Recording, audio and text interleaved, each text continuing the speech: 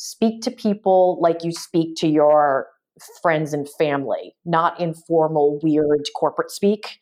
I don't know what the corporate language is, the way people talk. So bizarre.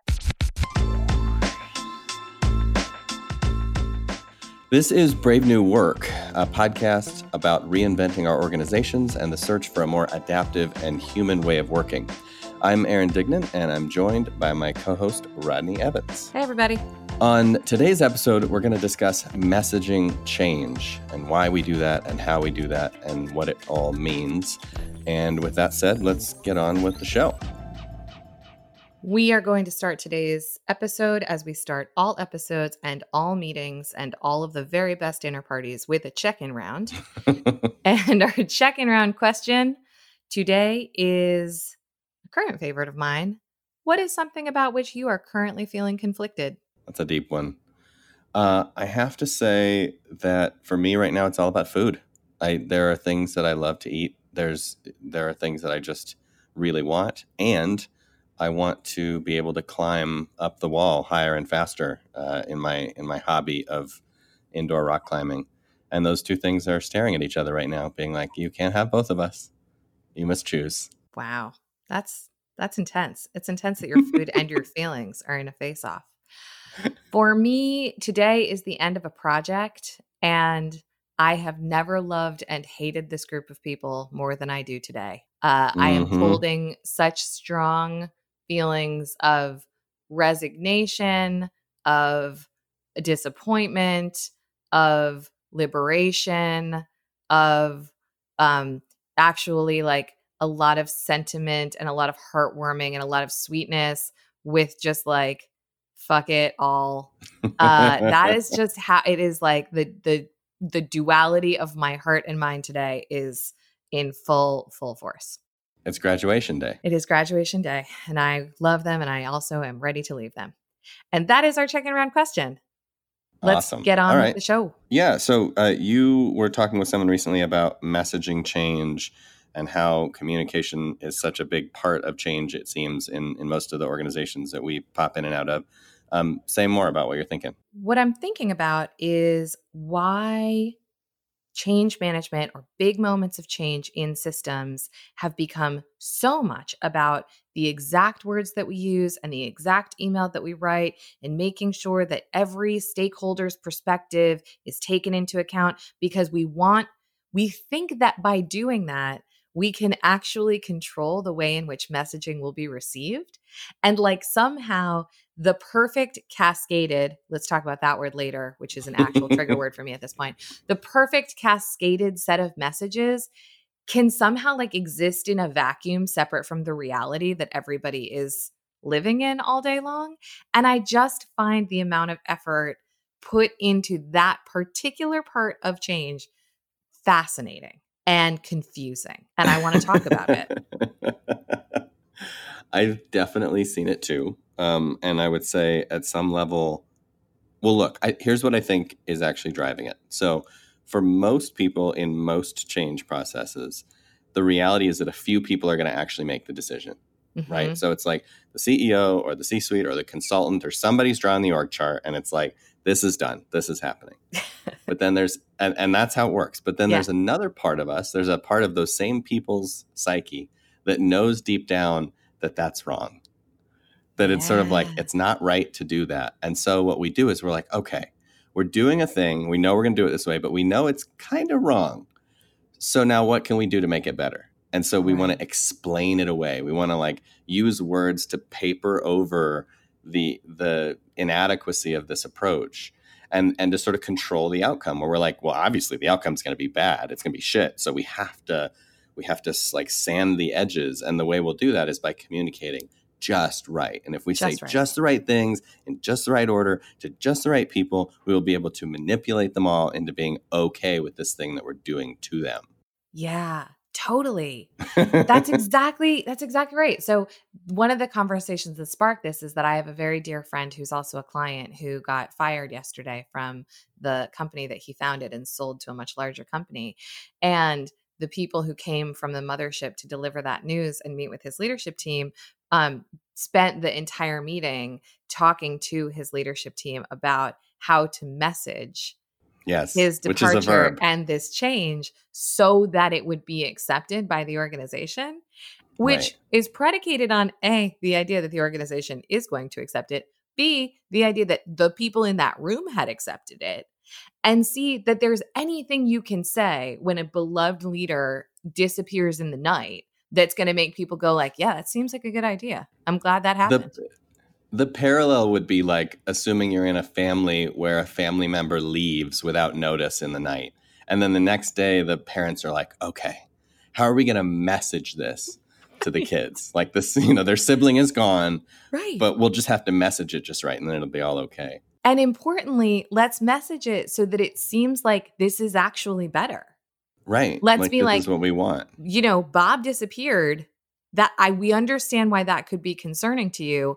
But we're all moving to Disney World, so get psyched. And that's supposed to just make us not notice that a member of our family's gone. It is interesting that it's almost verboten in corporate culture to message something negative. Why though? Right? Like to just be like, this sucks or something bad happened. And that's the mess. That's the whole message. That's like it. We failed. Something didn't work. Someone left. Yeah. Shit. Right. We can't say that. It's completely not allowed. We have to put on a happy face. Why is that? We all know. Spoiler alert, everyone knows it sucks right now. Well, it's like so many things. I think it just ties back to the two kind of evil forces that are disrupting so much of organizational development. One is our deep desire for control, which is like we want to believe that we can just make the thing do what we want it to do. And then the other part is the fear of failure. That like somehow if we admit that something didn't go the way we want it to go, then not only are we a failure, which really hurts at an identity level, but it also means that we get the bonus bingo of that also means we're not in control. Right. So like it's just like connected. Doubly threatening. Yeah. It's what that brings up for me is the necessary and current connection between failure and negativity. Right. Because it does feel like to me, like we could say in so many instances, like statement of fact, here's what happened and feel however you feel about it. A lot of you are not going to like it. And that is not necessarily an indication of failure. It's like people leave companies, people get fired. Sometimes we sell off part of our business. Sometimes we shut down part of the factory floor. We are evolving. Things happen. That sucks for the people who lost their jobs and for the people who loved those people and for the people who have to take on all their extra work. That sucks. It doesn't necessarily mean that we have failed in some profound way. And the fact that those things are seemingly always partnered, I think is a mistake. Well, it goes back to what I'm always talking about in the book, Brave New Work, about complicated versus complex. Because if you think the organization and the market is a complicated system like a watch, then if something breaks, it is broke, like it is fucked. Yeah. Like the watch, if the sprocket's broken, the watch is broken. Right. But if you think about it like a complex system and you're like, oh, this plant didn't do well in the garden, so we popped it out and now we have room to put something else in. Is that a failure of the garden? Or are you just like playing the game, right? You're just like letting it unfold. And maybe something so much better will come as a result, right? Right. Like it's not, you don't, I guess the point is, this is sort of like a Buddhist observation, but you don't know if the thing is good or bad until later, right? It's all maybe. And you don't know if it's good or bad until later. And either way, grief is an appropriate response to change. Right. And allowing mourning because even a thing we didn't like, just a thing that is over. And for some people, that's going to create sadness or angst or frustration or whatevs. There is a place in a system to let that be in the interim time. But it maybe this is also part of my beef with the communication thing is there's no spaciousness in that. Space for that. It's like a complicated solution that's not a very good solution usually, because what I usually see happen, sorry to go on a tangent, is like, here, I'm the HR person, so I'm going to make a draft. Then I'm going to send it to like 16 stakeholders who are going to edit it down until it says literally nothing. Then we're going to send it to the comms person who's like, what if this got out? Which is hilarious because it doesn't say anything anyway. And then, some figurehead who probably doesn't even read it is going to send it to the whole company. People are going to pass it around trying to interpret and decipher what it actually says, which is, again, nothing. And then we're like, okay, so we've communicated, let's all move on from this unpleasantness. And if there was just a little bit of space and time spent instead of on like V6.7 of that email communication, and instead on just processing like, how are we feeling about this? What are we seeing? What are we sensing? What are the patterns? What are our hopes? Whatever. I don't know. What might that do for us? But in that way, it is the easy way out, right? Like when you look at, all right, well, only a few of us get to make the decision. So that job can't be spread out in the old model. So then what's left for us all to do with this change, with this disruption? Well, one really easy thing to do that's almost completely non-emotional and completely non-vulnerable is let's just argue about the messaging, right? We can just all like mess with the press release, right? Let's just play with the press release until it says that we're, actualizing our, longitudinal strategy in order to have concordance with the position of the planets and stars. Yeah. And like that is emotionally easy work. Yeah. Right. As opposed to being like, let's just sit in the uncertainty of what's happening or what's changed. That's hard work. And that seems like, I don't have any space for that. So if somebody wanted to do it in a way that was people positive and complexity conscious, and pick any big event, you're acquiring a company, you're firing an executive, you're, I don't know, changing a very significant policy, whatever it is, what would you do? What would you invite people to do differently than what they do now? Well, it seems like there's two lanes here. So the first one is, are we allowed to change how we make the decision? Because if we can do that, then it's going to change the way we communicate because we're going to have more people involved sooner. Yes. So, and can I just say on that point, if we are going to change the way, one of the things that I love about the fact that you went there first is because right now I so often see people in this in between where it's like, as you originally narrated, it really is a decision made by one person or a small group of people. But then there's the theatrics of being like, let's ask a bunch of questions and get input. And it's like, you're not getting input. You've already decided. You're just managing people. And that feels so dirty, both to the people who are being managed and to the people who are asking questions. So just stop doing that altogether. Anyway, back to what if we made decisions in a different way? Yeah, I just think that whole point about the theater of input, it just can be replaced by just having clarity about, all right, first of all, who gets to make this decision? Mm-hmm. And is that something that we're all sort of bought into at a consent level? So even, if we're going to make a decision about getting rid of a leader or merging with a company, 1,000 people are not going to make that at one time.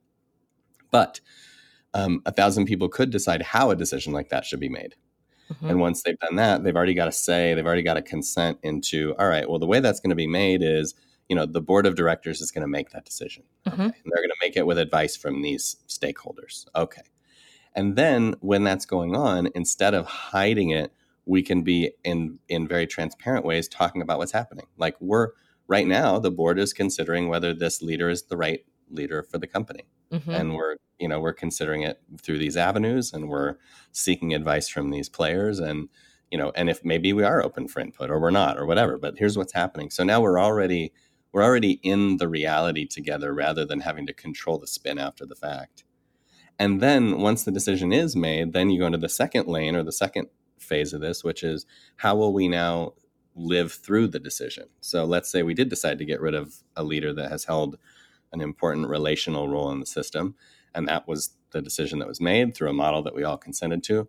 Now just what do we have to do to kind of go through that rite of passage or to go through that?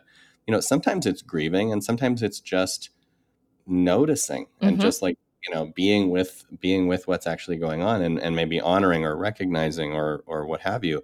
I think sometimes the thing I get frustrated about, and I sort of live in both worlds simultaneously, is there's a field of our, study that sort of thinks about change as like, yeah, it's grief and you have to, like write a letter to it and burn it. And like, you have to do all this stuff that's very, very deeply emotional about letting go. And then there's another part of our field that's like change isn't hard. Change doesn't have to be disruptive. Like you can just continually step into the future. And I feel like those things tug on each other a little bit. And so where I always sit is like, yeah, if there's a reason to grieve. If there's a reason to just notice or honor, notice and honor. If there's a reason to just have a conversation, like make space for whatever needs to fill the space. Yeah. And then allow that to happen. Yeah. And I think to your point on grief, and it's a good one. What I notice particularly around large scale restructurings or firings or things like that is that the initial reaction is often and sometimes just a noticing of like, well, he seemed unhappy or like not a fit or like not the thing anyway. Makes And sense. then the way that the person is treated once they're gone is so inhumane that is where the grief comes. Because people are like, well, hey, Right. wait a second. Like this person was here for 10 years. They did good work. And also we did care about them. Let's now not like use them as a scapegoat or drag them through the mud or blame all of our problems on them or whatever now that they're here. And like some of the darker feels come from like the injustice and the mourning of someone's reputation when the action treatment. itself would have actually been A-okay because people would have been like, well, yeah, it makes sense. He was miserable. But again, now he's gone. It goes back to the failure thing, right? Because if they're gone and they did good work, then did we lose them? What did we do? And like, are we broken or are we wrong? And so the only way to justify that is to go back and rewrite history and be like, that guy kind of was an asshole. Yeah. And he kind of, he did this and he did that. And now it feels better that he's gone because now we have a reason for him to be gone. That's positive for us. I hate instead that. of positive for him. I know, me too. It's gross. And I do it. Everybody stop doing like, that. You too stop. I know, but it gets in your head, right? You start to revision. Well, it's like any relationship, right? Like Right. you look back on any relationship that no longer exists and you're like, well, that person was a piece of shit. I'm the hero in this story, like all the stories. Obviously. And like, here are all of the attributes about that person that justify their removal from my life. It's so convenient, but it's so lazy. So here's my argument for messaging change. Great. Have systems where you automatically and regularly, transparently communicate about what's changing. So whether that be the creation of roles or policies or agreements or what have you, have forums where you share things. But just in general, I think, let's not message big, significant, disruptive change with written words and with pre-recorded videos. Let's just do it in dialogue. Agreed. Like, what if we just talked about it in a lot of different places at a lot of different times? And let's not wait for a big reveal ever. Let's talk about it along the way. And for all my homies who are listening to this right now and saying things like classified or sensitive information or hearing regulatory bells and whistles in your head, let me tell you a little story about a guy named Gene, who was one of the best execs that I worked with when I worked in investment banking. And I went through the process of selling off a business with him. He was the head of the business that was being sold. And he did a weekly in-person Ask Me Anything. And his 3 answers to every question were, I don't know, I know and here's the information, or I know but I can't tell you. People were totally understanding of that. Nobody ever walked out of one of those meetings and said, I don't know why he's lying to us or why I can't tell. People understand what sensitive and classified information is, particularly around transactions. It was the smoothest large-scale transaction I have ever been through. And it's because he just sat there for an hour and said, I know, I don't know, or I know and I can't tell you. Not that hard, really. But nobody does it. Right. Yeah. Well, it's, again, like, it's really hard to say, I don't know. It's really hard to say, I know and I can't tell you, and then feel that, that pressure and that privilege. I mean, those are emotional things to say out loud. Agreed.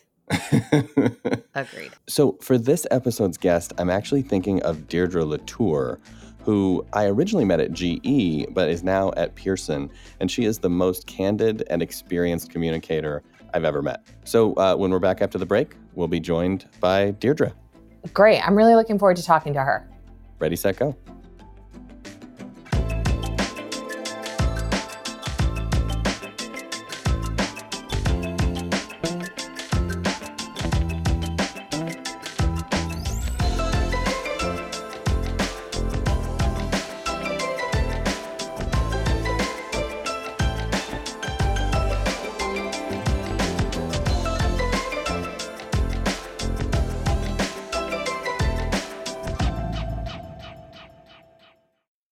Hey, everybody. We are back with Deirdre Latour, the Chief Corporate Affairs Officer at Pearson, and my good friend, although we've missed touch with each other for a little while. Deirdre, welcome to the show.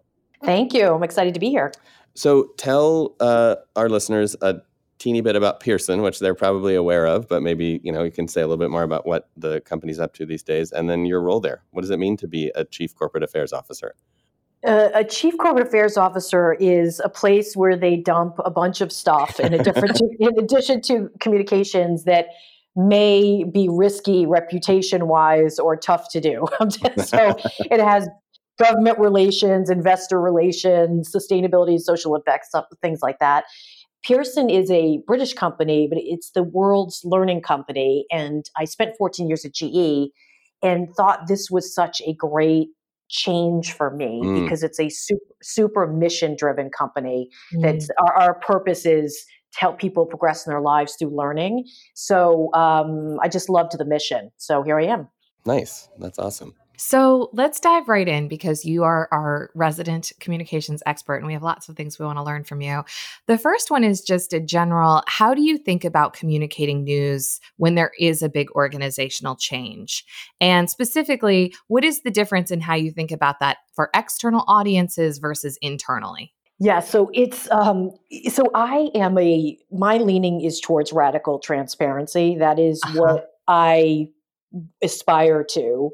The tough thing about these jobs is, and I mentioned I was at GE for a long time, is that companies are made up of people. So those darn people again. Yeah, I mean, really, if we didn't have the people, the whole thing. So there's a lot of emotions and personal agendas that drive decisions in internal, especially org announcements. And by personal agendas, I don't mean necessarily they're bad agendas, but everyone, both of you, we all have our own agendas for our career, good, bad, or indifferent. So I think it's so much harder to do than people realize. And I always am weary of criticizing companies when it seems like they did it bad. Like, why didn't they just do X? Because I've been in the worst possible situations. I've lived the hardest situations where there's so much input. The fear of legal in companies is a killer.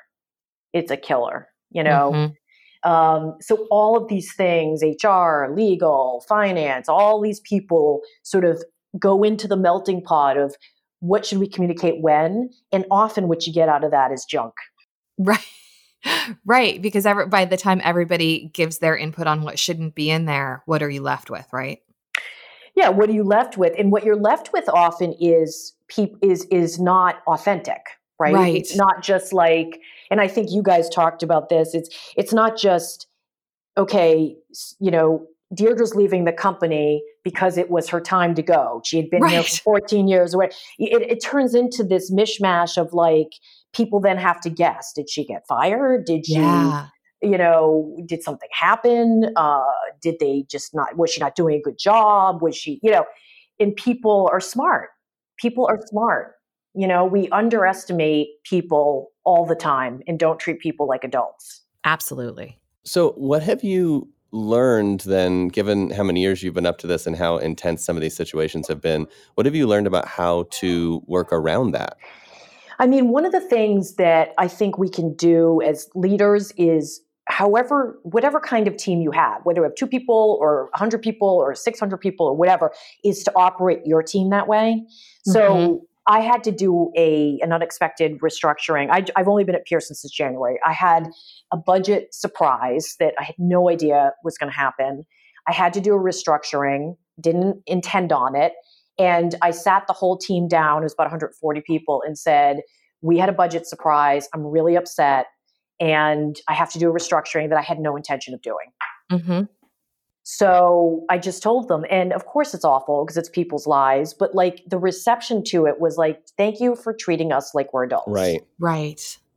So I think one thing you do is you just do it within your own team. When you're running communications at a company, all you can do is fight the good fight in the boardroom. Like you have to be the one. There has to be a voice in the boardroom, hopefully more than one. But there has to be one saying like, we can't say that. Right. Like, this is not, and you have to be okay. Sometimes I would win the fight, and sometimes I would lose. Yeah. It's interesting. It sounds like you have had the role of not only owning the overall communication and strategy, but also being the coach and kind of the iconoclast in that room to say, let's disrupt this pattern that we know isn't working particularly well. Yes. And and I did lose a lot. And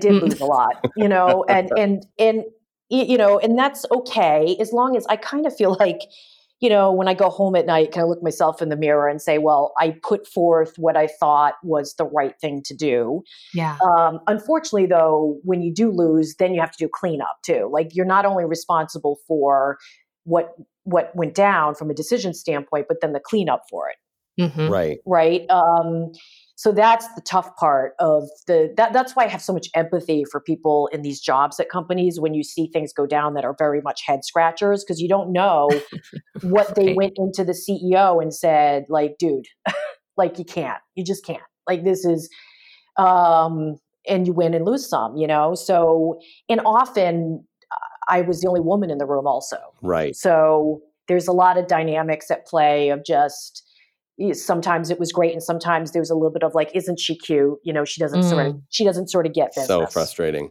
Given that dynamic, have you ever worked with a leader who was just like intuitively really good at this and was like a good partner? And what made them good at like managing change communications with you? I would actually say, interestingly, that my current CEO, John Fallon, who's British, is inherently able to sort of be honest in a vulnerable way, in a way that I haven't seen in the business setting before. Interesting. I think it's partially because of the type of company we are. So it's a very different model of company. He jokes that he's from Manchester and they don't like to express their feelings like at all. Right. But I think it's just this, like, owning. It's very difficult for CEOs because you want to own and be vulnerable, the tough parts, but you also have to motivate people. Mm-hmm. So you can't be the guy, and I used to have this conversation with Jeff Immelt, like, he used to always say, I can't be the guy, and he would rub his eyes like he was crying. It goes out and be like, it's so bad. This is all of it. He's like, I can't, you got to be the guy that's out and like, here's the path. We're going to win. Here's how we're going to get there.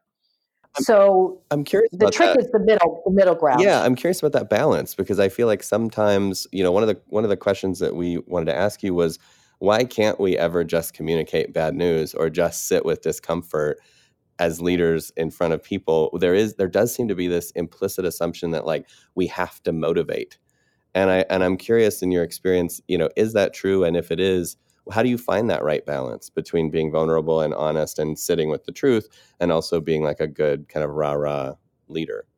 Yeah, I mean, it's all about retention. It's all about retention, right? So as soon as you have a company in a crisis or in a tough situation, or a team, the fear of people fleeing is so intense that they just inherit. And by the way, CEOs become CEOs because they are optimists. There is no such thing as a pessimistic, Yeah, that makes sense. There's no such thing. You've worked with enough of them, Aaron. There's no such thing as a pessimistic CEO, period, full stop. So that is already a challenge. And then they do not want people to walk, and they want people to do their job, like to perform. Right. I feel like there's a middle ground, and the middle ground has to be, and this is so hard for CEOs, but the middle ground has to be, this sucks.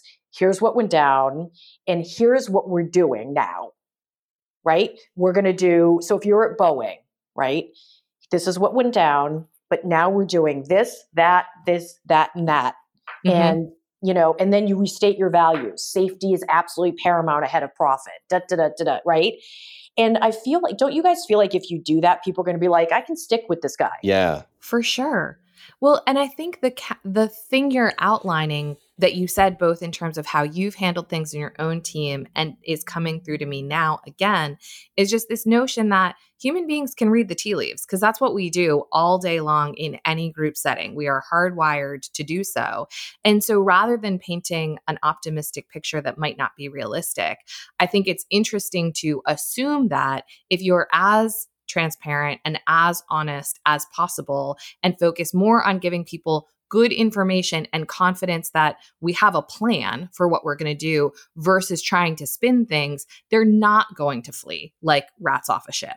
And I do hear that narrative a lot of like, if we're honest about this, everyone will leave. And I'm like, people also leave because they feel like they're being manipulated.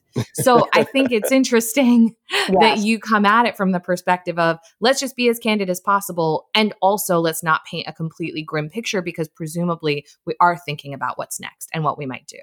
And context. You have to give people context, over communicate, and give them a lot of background, right? And there's always, the legal, there's SEC reasons why we can't say some things. There's legal reasons why we can't say some things. And so what we should say is, I can't tell you this because of SEC rules. Right. Like, just give them the context of why I'm not oversharing here or whatever. Sometimes you can't say, I fired the guy because there's reasons for that, right? There's HR reasons. So, you have to just give people as much context as you can. I mean, I think McDonald's just did a really good job with this and saying, our CEO had an inappropriate relationship. It was consensual, but it was against policy and he's leaving. Right. It's pretty plain.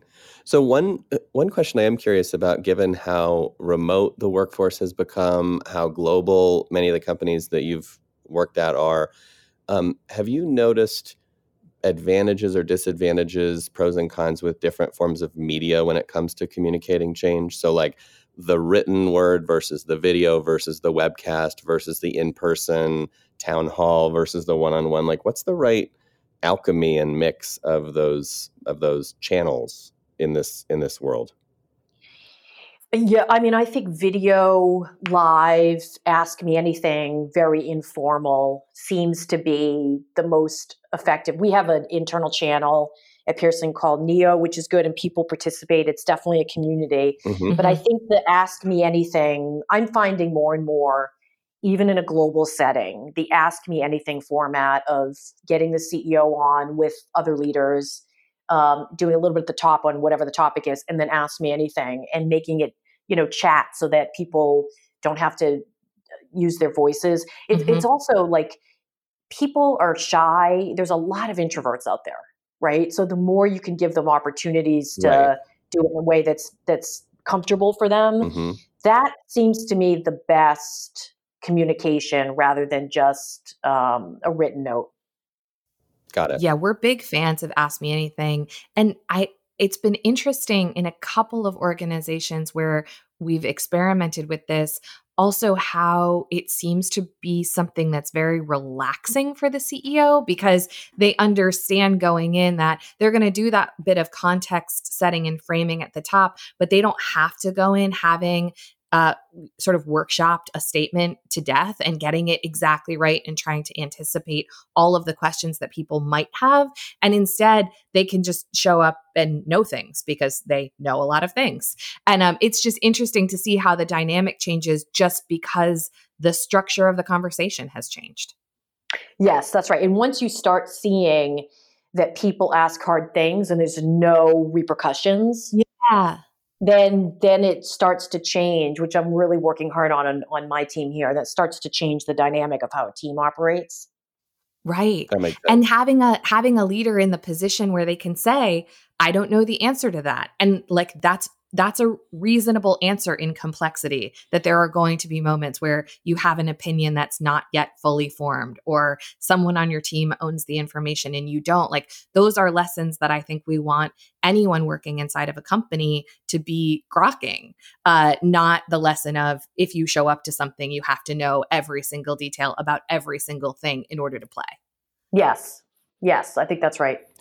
So, Deirdre, the last question that we ask every guest is usually about kind of getting practical. So if somebody is anticipating a big organizational change in their startup, in their, massive end up, whoever's listening, what would you sort of advise them if they sat down and they were just like, I'm about to go announce this big thing, give me like 3 things to just think about or feel good about before I jump in? What would kind of be your parting words of wisdom? I mean, I would say vulnerability, to sort of get into the Brene Brown world here, but vulnerability in business is so important and so hard for people to do, right? To show. So I would say vulnerability, speak to people like you speak to your friends and family, not informal, weird corporate speak that is, that people can see right through. And just be honest with people and it, like you said, if you don't know something, say, I don't know. Or if you can't say something for some reason, for disclosure reasons or whatever, which is a very valid thing in a public company. Totally. Then just say, it's a disclosure point and it's something that we can't share with this many people or. So I think just vulnerability, transparency, context, and speak normal human language. I don't know what the corporate language is, the way people talk. It's madness. So bizarre. It's total madness, isn't it? All right. Well, in full disclosure, then I think that's time to draw things to a close. So thank you so much for being here with us, Deirdre. And thank you, Rodney, of course. And thanks to our listeners. If you like what you're hearing, please leave us a review, and we will see you next week.